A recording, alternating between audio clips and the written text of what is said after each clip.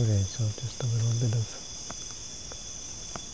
education before we begin to practice. A bit of kind of like a briefing before we go to war. We have to have our conference before we go out and fight. We have to plan our strategy. Or if you don't like the simile of the war, the fight, we can think of before we go on a journey, we have to plan our journey. What are we going to take with us? What obstacles we can expect, and what paths we have to take, and so on.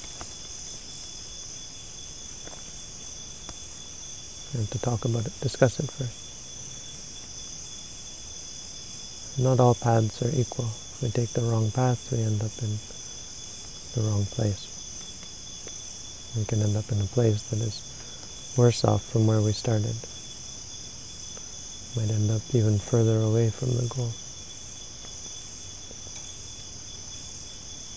Our path is pretty clear in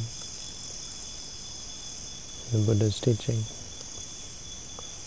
We're quite clear, I think, that we have to dedicate ourselves to the practice of meditation and to try to be mindful as much as we can.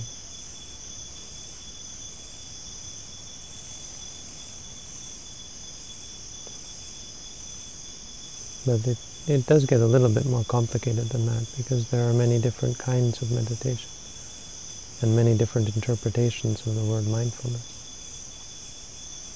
Even just postures of meditation. Here we have walking meditation, we have sitting meditation, we even have lying meditation and prostration meditation. Many kinds of meditation, many forms of meditation.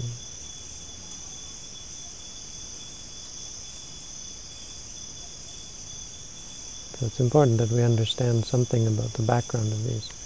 Why do we do walking? Why do we do sitting? What kind of meditations are there?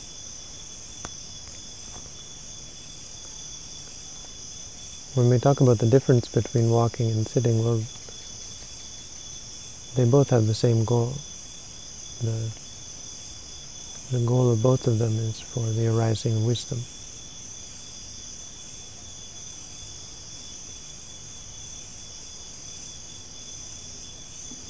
This is important to understand, because often our conception of meditation is much more for peace and for calm and tranquility.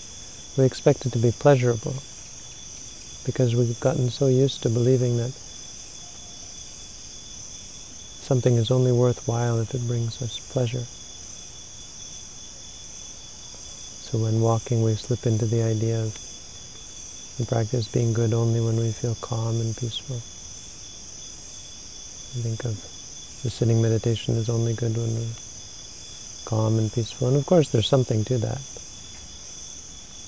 But the partiality is a negative thing, because it leads to clinging and aversion. When we can't control, when things don't go the way we'd like them to be, because we can't control them, we suffer.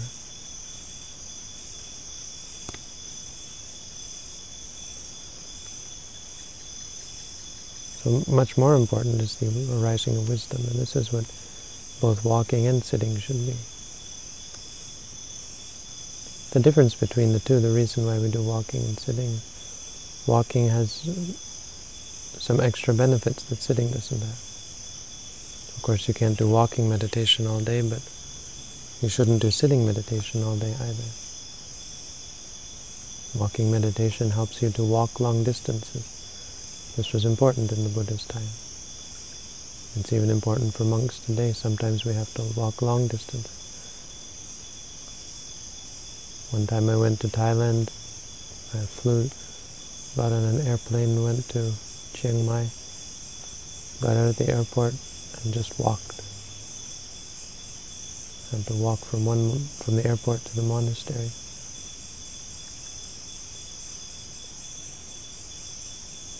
And you can see how much benefit you gain, even only having eaten 1 meal, 2 meals a day, because of the patience that comes from walking meditation.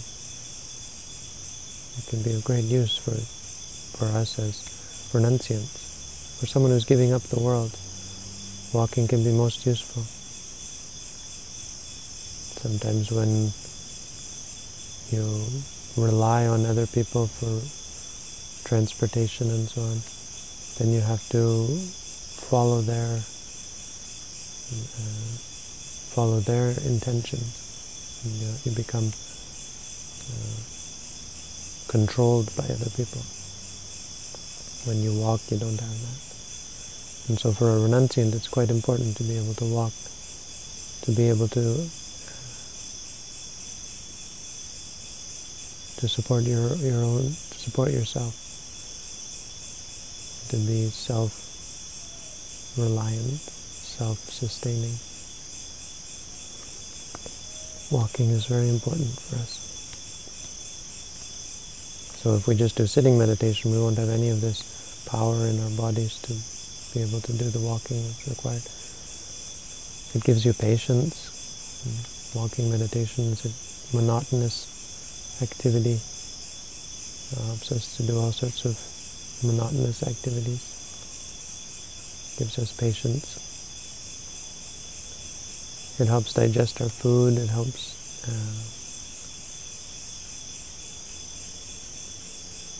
the circulation and helps to keep the body free from sickness. And more to the point, it builds concentration. Walking meditation has some power to it because of the movement. It charges and it works out all the kinks in the body and gets your body ready for the sitting meditation. So you find that the mind is more focused having done the walking meditation. Also, walking meditation, because it's active, it's not as intense. And so if you start with walking meditation, your mind slowly settles in to the present moment, and by the time you do sitting meditation, you find that your mind is quite clear. Much more so than if you just did sitting. But whether it's walking or whether it's sitting, the Buddha talked about 4 kinds of meditation. We have them listed in the suttas. And so we have to understand what is meditation for, and what are the benefits or the types of result we can get from meditation.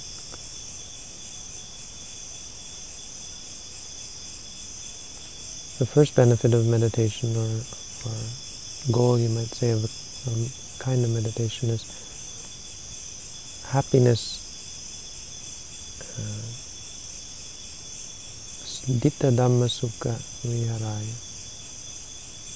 For the purpose of happiness in the here and now, happiness right here, right now. So this is what we expect from meditation, and it actually should come to us. Even after just a few days, meditators begin to feel at times more peaceful, more calm, more happy than they ever were before.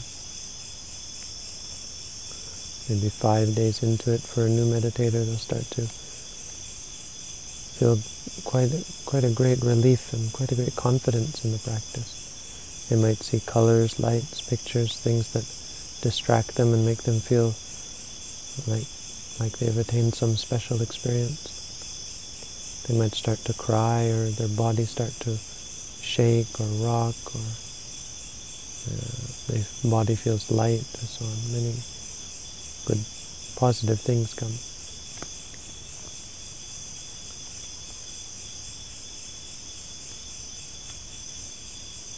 And so it's easy to think that this is This is the goal of the meditation. Indeed, some meditators never get past this. Sometimes when you teach, oftentimes when I've gone to give a talk somewhere where many people had practiced without a teacher, there would always be the question, what I've been practicing and I come to the point where there's just peace and calm and I can't get beyond that. Or I come to the point where there's nothing to be aware of, nothing to acknowledge, nothing to take as the object of meditation, it's just quiet. And so on many variations of this, people seeing lights and colors and pictures and just following them and thinking, coming up with the question, what to do next? What's the way forward? Because they chase after these visions and nothing comes of it.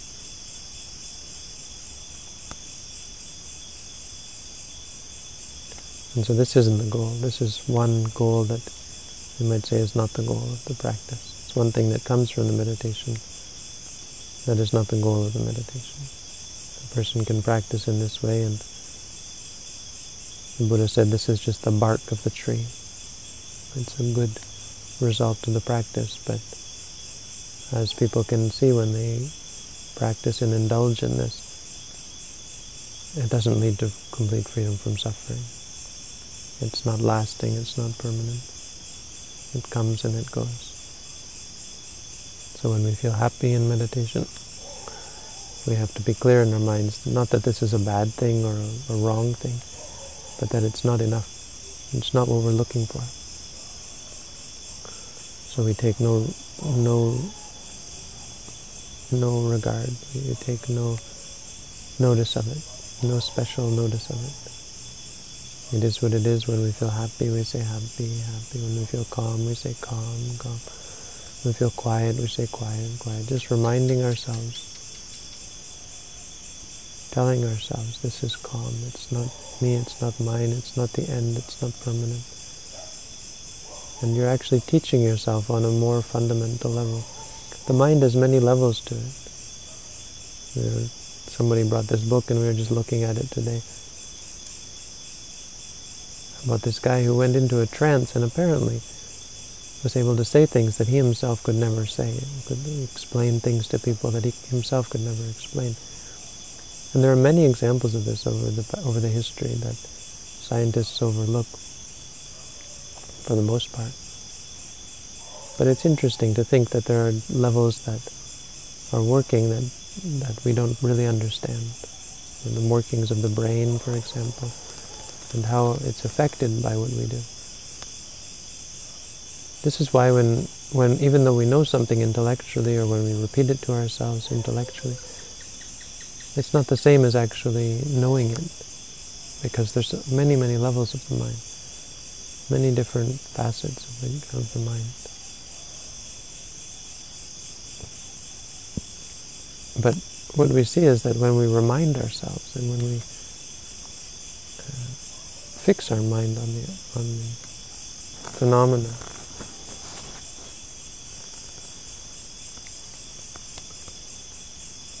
that somehow we learn on a different level. Our mind becomes clear about the object on a different level. And we can feel relief. We feel that the tension in our minds is being relieved as a result.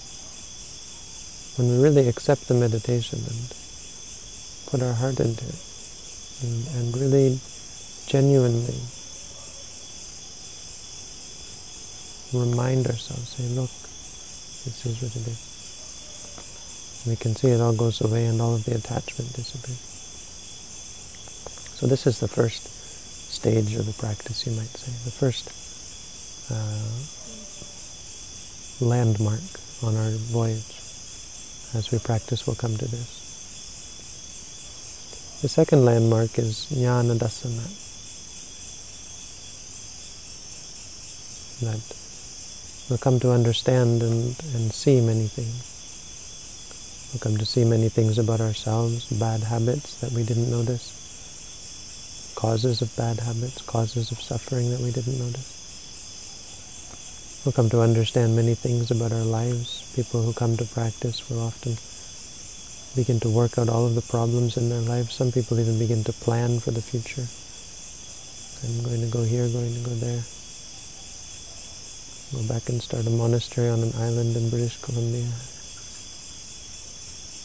I'm going to go and teach my parents how to meditate. Many people have come up with this. I'm going to go back and make amends with this person or that person. The things that we realize in the practice can often come up and make us think and make us plan. And so some people come to the point of thinking that, wow, I've gotten what I came for. I've had people who come and at this point decide that they want to leave because they solved their problems.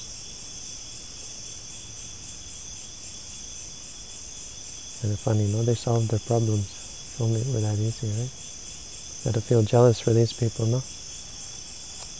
Envious of these people. Solved their problems. We thought it was harder than that. No, so it's easy to become to trick yourself into thinking that you found a solution, or to settle for something lesser. Even in meditation, it's possible to gain magical powers. Part of what jnana dasana means is not just knowledge of ordinary things. It means super knowledge. But all of this is a kind of super knowledge. Even knowing that you've treated your parents poorly and that you should have gratitude towards the people who have helped you. Even learning gratitude. It's a very difficult thing. I've had people scold me. I talked with one person and they just ridiculed the idea that you should be grateful. I mean, logically it makes no sense, right? Someone does something for you, well, that's their issue, right? Why should you care? Well, they did it because they wanted to do it. This is the logic. Very dangerous thinking. But if you're not really practicing so many things that you can't see, how can you find an answer to that? How could you answer that if someone says, my parents raised me because they wanted to raise me. They didn't have me because they wanted. They had sexual intercourse, and that was because they had desire. And then when they had me, they wanted to have me. And they wanted to raise me, and they wanted to feed me, and they wanted to clothe me. I'm not so sure about that with all parents, actually. Many of them are... well, I suppose I wouldn't say. But if they could have you without having to do all that, I'm not sure that they would do it. But they certainly do love their children, and so they do it out of love. So how do you respond to that? Logically, it's easy to believe one thing or another. But in reality, it's quite different. A person who practices becomes keenly grateful to all those people who have helped. Because they see how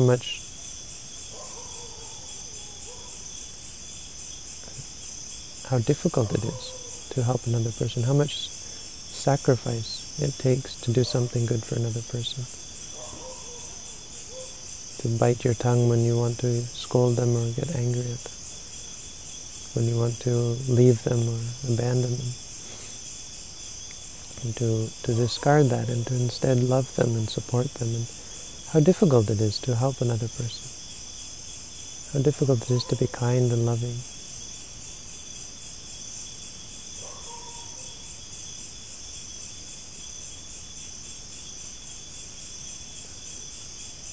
You come to appreciate other people, their good qualities. If a person did something out of love for you, this is something that attracts you as a meditator.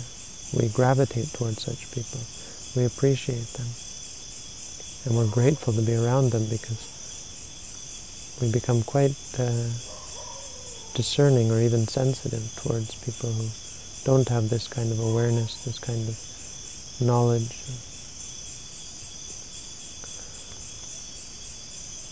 So there's many special knowledges that you gain, many special awarenesses, knowledge. Buddha even said this, knowing that you have parents, knowing knowing that there is such a thing as a father and a mother, it does have some meaning.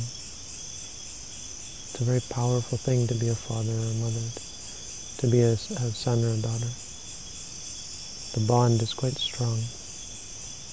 And because of the great things that they've done to you, it can become quite a burden to you if you don't think to repay them or think to be grateful, at least grateful towards them. It has very serious karmic consequences. There's no logic there. If anything, it's the forces of attraction and repulsion. For every action, there's an equal and opposite reaction. So when great things have been done to us, if we're not grateful and we don't appreciate them and we don't strive to pay them back, well, we have really no choice. We will in the end pay them back, one way or another. Whether it's karmically or whether it's voluntarily. It's the force of nature. Very strong, but you can only see it through meditation. That's an example. Many examples like that. Knowledge of impermanence, knowledge of suffering, knowledge of non-self. This is really what we're trying to gain in the practice. Coming to see so many things about our lives that we could change. But as well, coming to see special things. Some people see through, are able to see through walls or see far, far away. Some people are able to fly through the air, read other people's minds, see heaven, see hell, remember past lives. Lots of strange things, special knowledge. So it's easy to get caught up in all of this, whether it be mundane knowledge or super knowledge. People even think, of course, that they're enlightened, and very easy to become a famous guru if you have such powers. And people come to think that you're enlightened, and so they come to you for prayers and chants and medicine and healing and all sorts of silly things that have nothing to do with meditation. Because, of course, your attainments don't really have anything to do with enlightenment. They're another landmark on the path when you attain this, when you start to understand things about reality. It's a sign that you've reached another stage in your practice. But it's not the goal. It's not where we're aiming for. So this is number 2. Number 3 is sati sampajanyaya, and we will have mindfulness and clear awareness, or full awareness. So this is where we really start to get into the practice. When we can really feel the foot moving. When we lift the foot, we know that the foot is lifting. We move the foot, we know the moving. Placing, we know the foot is placing. And we can clearly distinguish the movement, the sensation. Our mind doesn't wander, and it doesn't judge either. Everything that arises, the mind sees it for what it is, simply for what it is. This is sampajanya. Sampajanya means full awareness. Means when we talk about the word mindful, actually, sampajanya is a better Pali word for it, because sam means full, and pajanya means knowledge, so having to do with the mind. But sati really means to remember. They go very closely together, of course, that's why they're put here together. But sati is the quality of recollection, and in this case, recognizing that it's what it is, or knowing it simply for what it is. So sati is the delimiting quality, that which delimits the object, or delimits our awareness, limits our awareness, so that we don't project or create projections based on the object. So it's not me, it's not mine, it's not good, it's not bad, it doesn't have this meaning or that meaning. So we always think when things arise, does this mean this? Does this mean that? Does that mean... I think it means this, I think it comes from that, and so on. Projections. Analysis. We don't need any of this. So sati is the delimiting quality. When we say to ourselves, pain, thinking. We're trying to cultivate this delimiting quality, the ability to recognize pati sati mataya. We're trying to gain this simple recognition, or this recollection, not to forget and lose track of what the object really is. Because in the first moment we're aware of the object, but right after that all sorts of thoughts come up. So we try to cancel that by creating a clear thought, thinking only it is what it is, not this or that or the other thing, not judging it. That's what sati is. But mindfulness would really be sampajanya. Sampajanya, when your mind is full, when you have full awareness of the object. Your mind doesn't waver from the object. It is fully absorbed in the object for that moment. Sampajanya. Or it means knows everything about the object. It's another name for wisdom, actually. The commentaries explain it as it's wisdom, so seeing impermanent suffering and non-self. Which is quite apt, really, because wisdom is inseparable from mindfulness. At the moment when you see the object for what it is, wisdom has to arise. It arises in the same moment. Just like when you see a tiger, you have to see its stripes as well. You can't see the tiger and not see the stripes. So the same, when you see the object, you will say to yourself, rising or falling.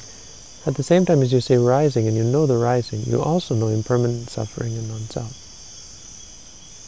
But when you say to yourself, rising, you're saying to yourself, impermanent suffering and non-self. Really that's what it means, because you're seeing the beginning and the end of the object. And you see that it's impermanent, you see that it's therefore unsatisfying. And this is how the meditation works the way it does. Because sometimes in the beginning it seems quite miraculous how clear the mind becomes, how sharp the mind becomes, how free the mind becomes from the hindrances of liking, disliking, drowsiness, distraction, doubt, all things that hinder the mind, obstacles in the mind.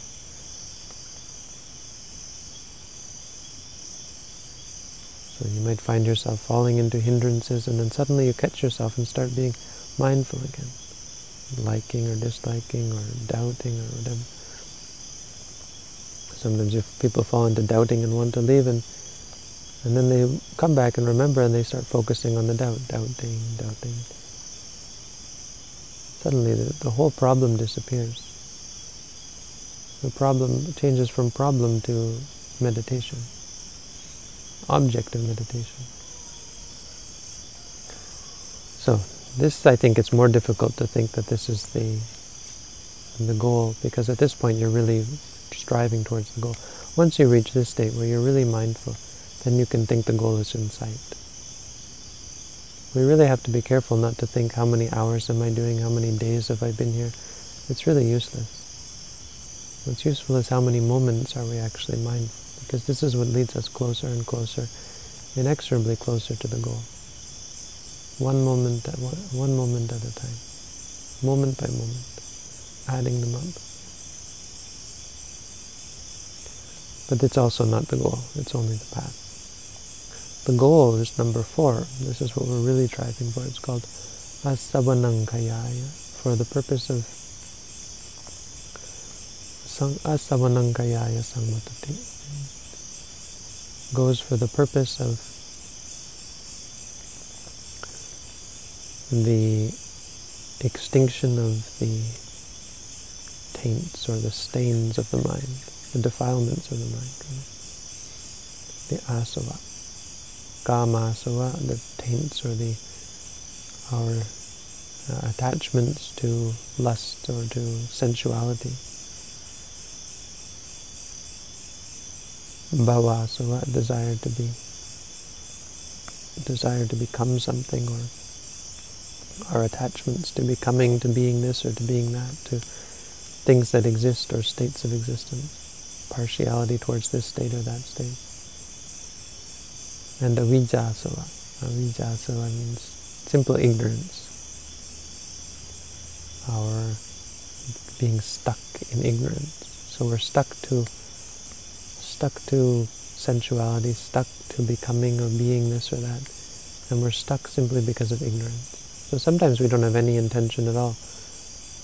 Beings in the world, often they don't have great lust or great desires or ambitions, but we all have delusion, and it's more than enough to keep us floating around in samsara with no aim, like a boat without a rudder or a captain. A boat without a captain or a rudder. If you've ever been in a boat without a rudder, you know it can't go anywhere. Even though it has strong sails, it can't go anywhere. So you need this clarity of mind. So these three things are another name for the defilement. This is really what we're aiming for. We're aiming to be free from all sensuality. We're aiming to be free from all ambition. And we're aiming to be free from all ignorance. These are the three asura.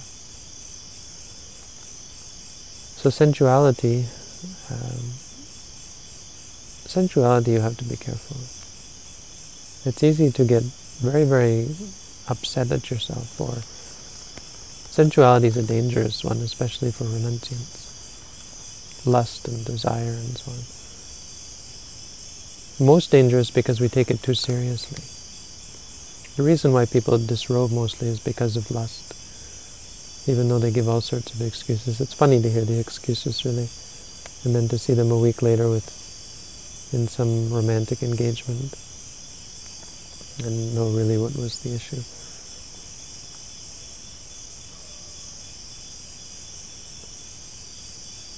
But the way it happens is we take it too seriously.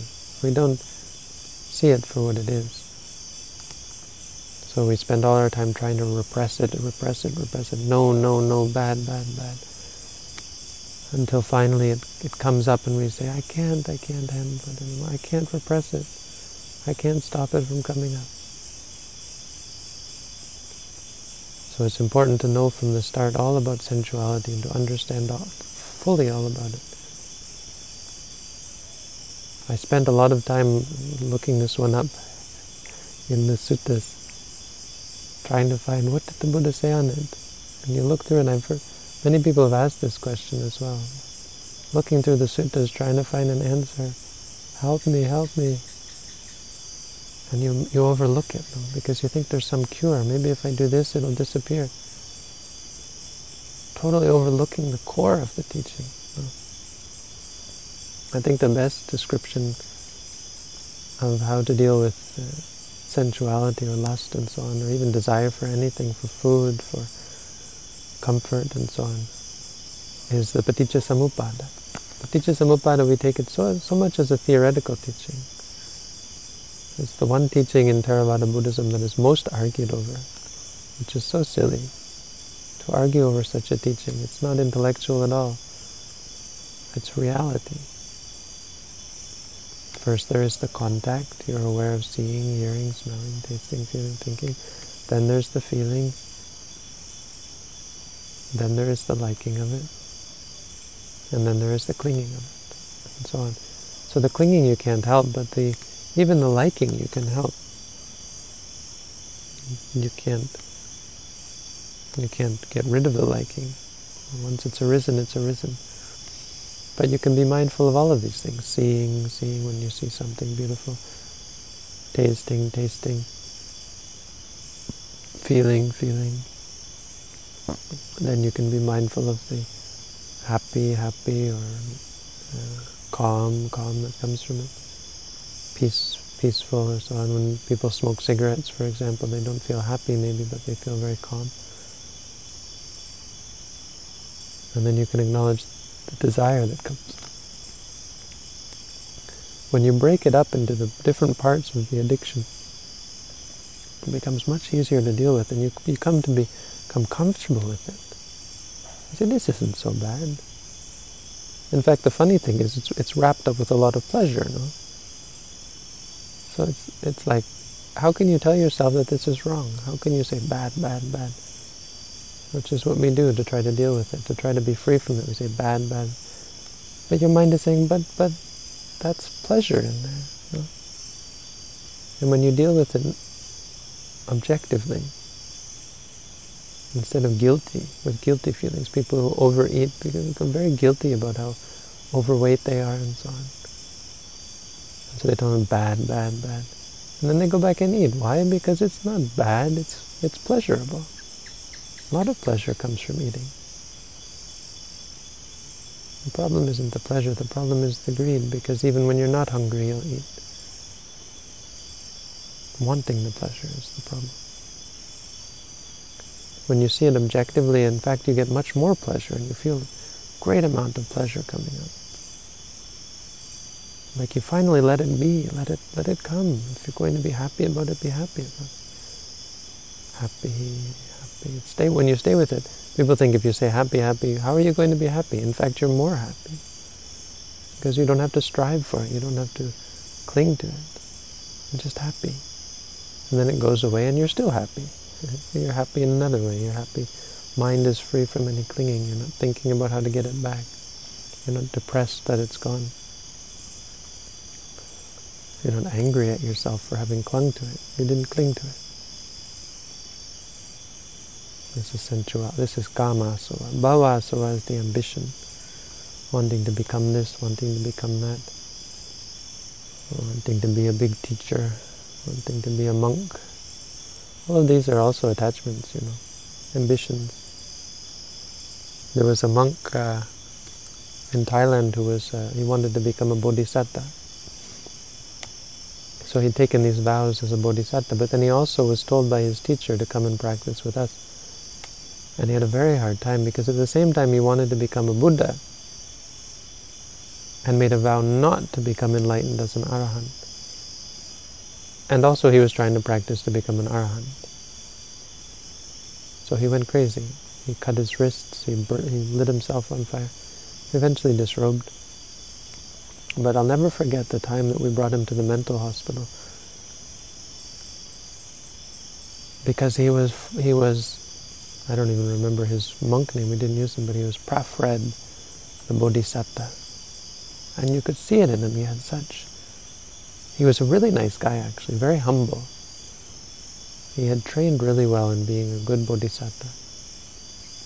Like he really had good qualities, he probably still does, very good qualities of humility and kindness and wisdom as well. He was really smart, he really knew the Dhamma. One time our teacher, the teacher I was with asked him to talk about suffering. And I wondered, why did he choose Prafred? Because Prafred's a little crazy, you know. But suddenly he just explained suffering in a way I'd never heard it before. But he had this ambition, and he had this image to him, you know, this feeling like he was something. Fred, the Bodhisattva, Prafred.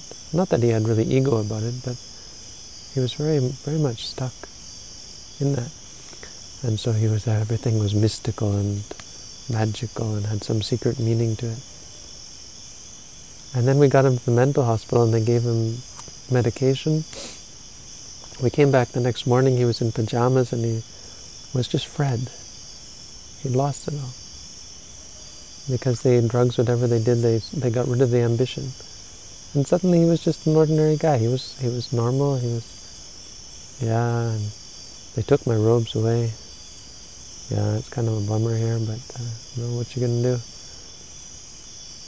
All of the image disappeared. So you have to be careful as a monk. So it's easy to get an image and the idea and to put on a, or at least meaning is get ambitious or get the idea that you're going to be something. I'm going to be a good monk. The less you think of yourself as a monk, the better you're going to be. The less you cling to the idea of who you are. A monk is more about what you're not, what you've given up. People ask me if I ever thought I'm going to disrobe. And the genuine, honest answer is always, I need a reason to disrobe. Because people, they look at it from the other way. They think, wow, how can you stay a monk? I'm thinking like, well, why are you a layperson? You look at it from the other side. Why are you wearing pants? You know? What reasons could you possibly have for getting married, for example? they have to have a reason to do that. The only reason to disrobe is because you have some clinging. You still want something. Being a monk is about what you give up. We don't take on robes. We've just decided that pants are pointless and pretentious and so on, and wearing clothes should just be for what the Buddha be for. So we wear the simplest clothes possible, just a bed sheet, really. Simple cloth, ugly cloth, as ugly as possible, so we can, so we won't have attachment to it. I had to give up my set of robes to take on this new color set. So if anybody wants my old robes, you're welcome to them. They're no longer mine. Anybody who's thinking about becoming a monk, you're welcome to them. They're now discarded cloth. But why I mention them is because they've got blood stains on them, and they probably smell like pretty awful. I'm told they do anyway. I washed them with soap this time, actually, which is not something special, so they'd be okay. But they can always be washed again. No, but this is how, in the Buddha's time, they would take the cloth off of dead people. And most of us haven't ever had the luxury of seeing a bloated corpse lying on the side of the road. But you can imagine how gross, how horrible that would be. And here in Sri Lanka, they actually have that. They allow you to go in and take these cloths from dead people. Only monks, but they give a special permission for monks to go in and take the cloth off of people who have died in the morgue. Because otherwise they just burn the cloth, blood-stained and so on. But we don't do this because we want to be, I am Noah the monk, or I am the monk, I am Yutta Dhammo, I have this special name. In the Buddha's time they didn't get special names. Most of them just used their ordinary names. So you have one monk who was called, I can't remember his name, but he was called Shorty, basically, because he was very short. There was another one who was called Sona, the guy with big ears. Or the guy with big holes in his ears, or something like that. These are the names that they had. There was one guy who was called Scraggletooth, I think. I don't think he became a monk, but I think his name was Scraggletooth. So they're just names. Things like this, you become very much attached to them. Bhavasava. It's nothing to do with sensuality, it's to do with ego, the idea of who you are. I'm a teacher, no? You get all these comments, some good comments. I was saying this morning, someone said, instead of going to gossip, they listen to my talks. And I thought, people listen to my talks, you know? That sounds horrible, actually. It sounds like very egotistical. I don't know. It just seems happy. Or the point is to be careful, no? It would be very easy to become egotistical about that. Phew, who are you? You're not me, I give good talks. Well, it's difficult because you get a lot of horrible comments as well. People say horrible things about you, good things, bad things, it's all mixed up in there. Being a teacher is useful in this way because your ego doesn't last very long. When you really start teaching, if you just pretend to be a teacher, that's easy, but if you really start teaching people, you lose your ego pretty quickly. Your students will do that to you. They run away from you, they call you bad names, they write you nasty letters. You're not a teacher, go practice. So, yeah, it's hard. But if you just put on pretensions or so on, well, people will see it. Or you'll just surround yourself with bad people. It's very dangerous, no, to have pretensions and to think of being a teacher. In Jamtong they always said, the best teacher is someone who doesn't want to be a teacher. A person who doesn't want to be a teacher, it's a good sign that they will make a good teacher. The person who wants to be a teacher, watch out. They're in trouble. Just an example. Wanting to be a monk, wanting to be a teacher, wanting to be anything, wanting anything to come to you, wanting to live here, live there, these kind of things. The longest time in Thailand, it was very difficult because I was always thinking of my home. I was born on an island with beautiful trees and forests, and it becomes very idyllic when you're not there. No? We did go back there once, and it was quite idyllic, quite nice to be there, but we'd forgotten about the mosquitoes, which are, of course, much larger in Canada and more painful, really. They're not like the baby mosquitoes you get here. Ones in Canada chase the bears out of the forest. But you get the idea. You become attached to places. You become attached to ideas, and you become attached to the idea of what your life should be, wanting to become this, wanting to become that. This is bhavasava. Avidya is, as I said, just the ignorance. Just the pure ignorance, not even thoughts that come up. Ignorance is not. It's like when you're not mindful. Most of the time we're just in ignorance. We're not mindful. We're not clearly aware of what's going on all the time. Something comes up and we're just, oh yes, that's this. And as a result, this is where all the suffering comes from. Because we, out of confusion, out of worry, out of doubt, we cause all sorts of friction and all sorts of chaos in our lives. Our lives can become quite chaotic, even without clinging, even without ambition. Just through confusion, not doing things in the right order, forgetting that you have an appointment with someone, or this kind of logic that says, I don't need to be grateful towards this person. So it can be a horrible thing. People can kill others out of delusion. No. What's wrong with killing? Killing is correct. I want to eat meat, I should kill. They want to. They die for me. And people believe that the deer will actually want to die for the hunter, or offer themselves up to the hunter. I tell you, it's not true. Deer are quite amazing animals, and when they hear something, they don't run away right away. Sometimes they come towards it. They get interested in it. They're such beautiful animals. And so the hunters think, oh, they're coming, they're offering themselves to me. And then, boom. After the deer's got the arrow in the side, it's not so friendly anymore. It's not so interested anymore. It's not so happy anymore. Quite a bit of suffering, really. Hard to, but this is people this level of delusion, thinking that the deer wanted to bleed to death. This kind of thing. People who have arrogance and self-righteousness and think that they deserve this or deserve that, or bigotry and racism, prejudice, all of these things. This is all avidya, so through ignorance.